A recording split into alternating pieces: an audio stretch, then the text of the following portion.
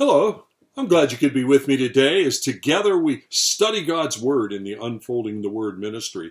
We've been working our way verse by verse through 1 John. We're now beginning the 5th chapter today. So let me pick up our reading in chapter 5 of 1 John, beginning in verse 1. Everyone who believes that Jesus is the Christ has been born of God, and everyone who loves the Father loves whoever has been born of him. Chapter 4, which we've been looking at for an extended period of time, ended with a discussion about agape, that love of God poured into our hearts, defined in 1 Corinthians 13. We saw that this agape love was part of God's very nature, one of his attributes. We saw that the core example of the meaning of agape was seen in the Father sending his Son into the world, in the Lord Jesus Christ choosing to go to the cross on our behalf. We also learned that as God poured this agape into our lives, that it removed from us, or it's intended to remove from us, the fear of punishment, of judgment, because we passed out of judgment into life in the Lord Jesus Christ. We also saw that God wants agape love shown within the church family. And if we say that we have a relationship with God, if we say that we love God and yet are not expressing agape love, which he's poured into our hearts, toward the brothers and sisters in our church family, then we are deceiving ourselves. Our love for God must first be seen in the love for the brothers and sisters. Now, chapter 5, building on all of that foundation, and in fact will be revisiting some of the issues about agape love, begins with a reminder. And it is a reminder to us of the inseparable link between right belief and new birth in Christ. Everyone who believes that Jesus is the Christ has been born of God. Verse 1, how it opens up. Right belief is the true cause for a new birth. The centrality of what we believe. You see, faith is meaningless if the focus of faith is incorrect. No one is saved by faith if by faith it's simply a trust in something that's not true. Our faith in the Lord Jesus Christ saves us.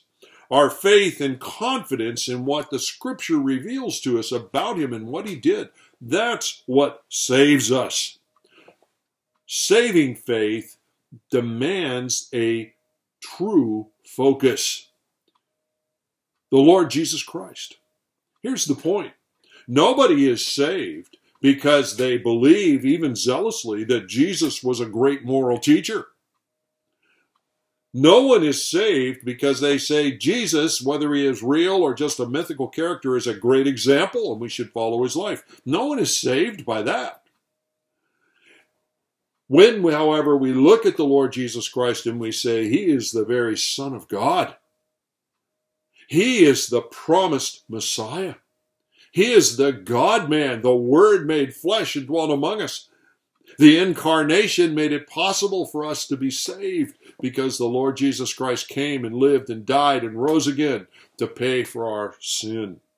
Then that faith is a saving faith if it's characteristic of our life. What's the point? Well, it's a pretty straightforward point, actually. It makes an eternal difference who we say Jesus Christ is. No one is saved because they're religious. No one is saved because even they use the word Jesus. They're saved because they believe the biblical record about Jesus and what God has revealed to be true about who he is and what he did.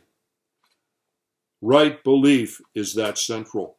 Only those who respond in faith to the biblical truths about Jesus, find salvation. It's when we choose to place our faith in the Lord Jesus Christ and his work on the cross that we are then born again. Whoever believes that Jesus is the Christ has been born of God. And everyone who loves the Father loves who has been born of him. The new birth following right belief about Jesus Christ moves us from being spiritually dead to spiritually alive. Our repentance and faith in the gospel makes us now born of God, as the verse begins. That new birth that we have means we are changed. It means we are now new creations.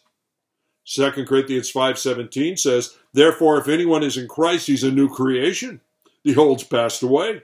Behold, the new has come." Right belief is interwoven with new birth.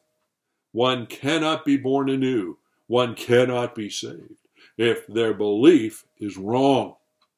It makes all the difference who we say the Lord Jesus Christ is. Are you resting in the truth of the revealed one? Not just the name Jesus, but the biblical record of who Jesus is. The Word made flesh to dwell among us. The one who lived and died and rose again to pay for our sin, to deliver us from the impossible dilemma we had of sin that separated us from God. Therein is the essence of new life in Christ.